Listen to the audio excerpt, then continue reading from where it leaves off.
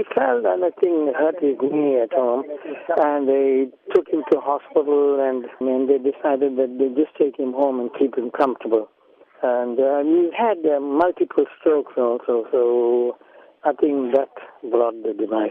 The South African public will remember Mr. Essop Khan for his very comedic roles in the EKMA Productions.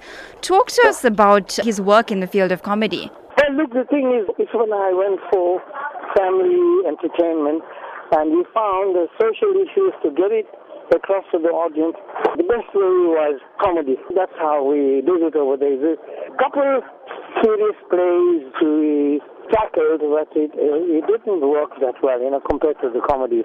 So we decided to stick with the comedies. Yeah. What do you think Mr. Essop Khan will be remembered for? Jamal Syndrome. He'll be remembered with Jamal Syndrome, my second wife. Jamal Syndrome, I think everyone will remember. I mean, your generation, I don't know if they remember, but all the plays that we've done, about 30 plays together, we've written and performed on stage with Ravi Ramsamy, and quite a few other actors also that went along and formed their own production companies. He wasn't married, but he took care of all these nephews and nieces and grandchildren, every one of them. Concentrated more on his work, so he didn't have the time.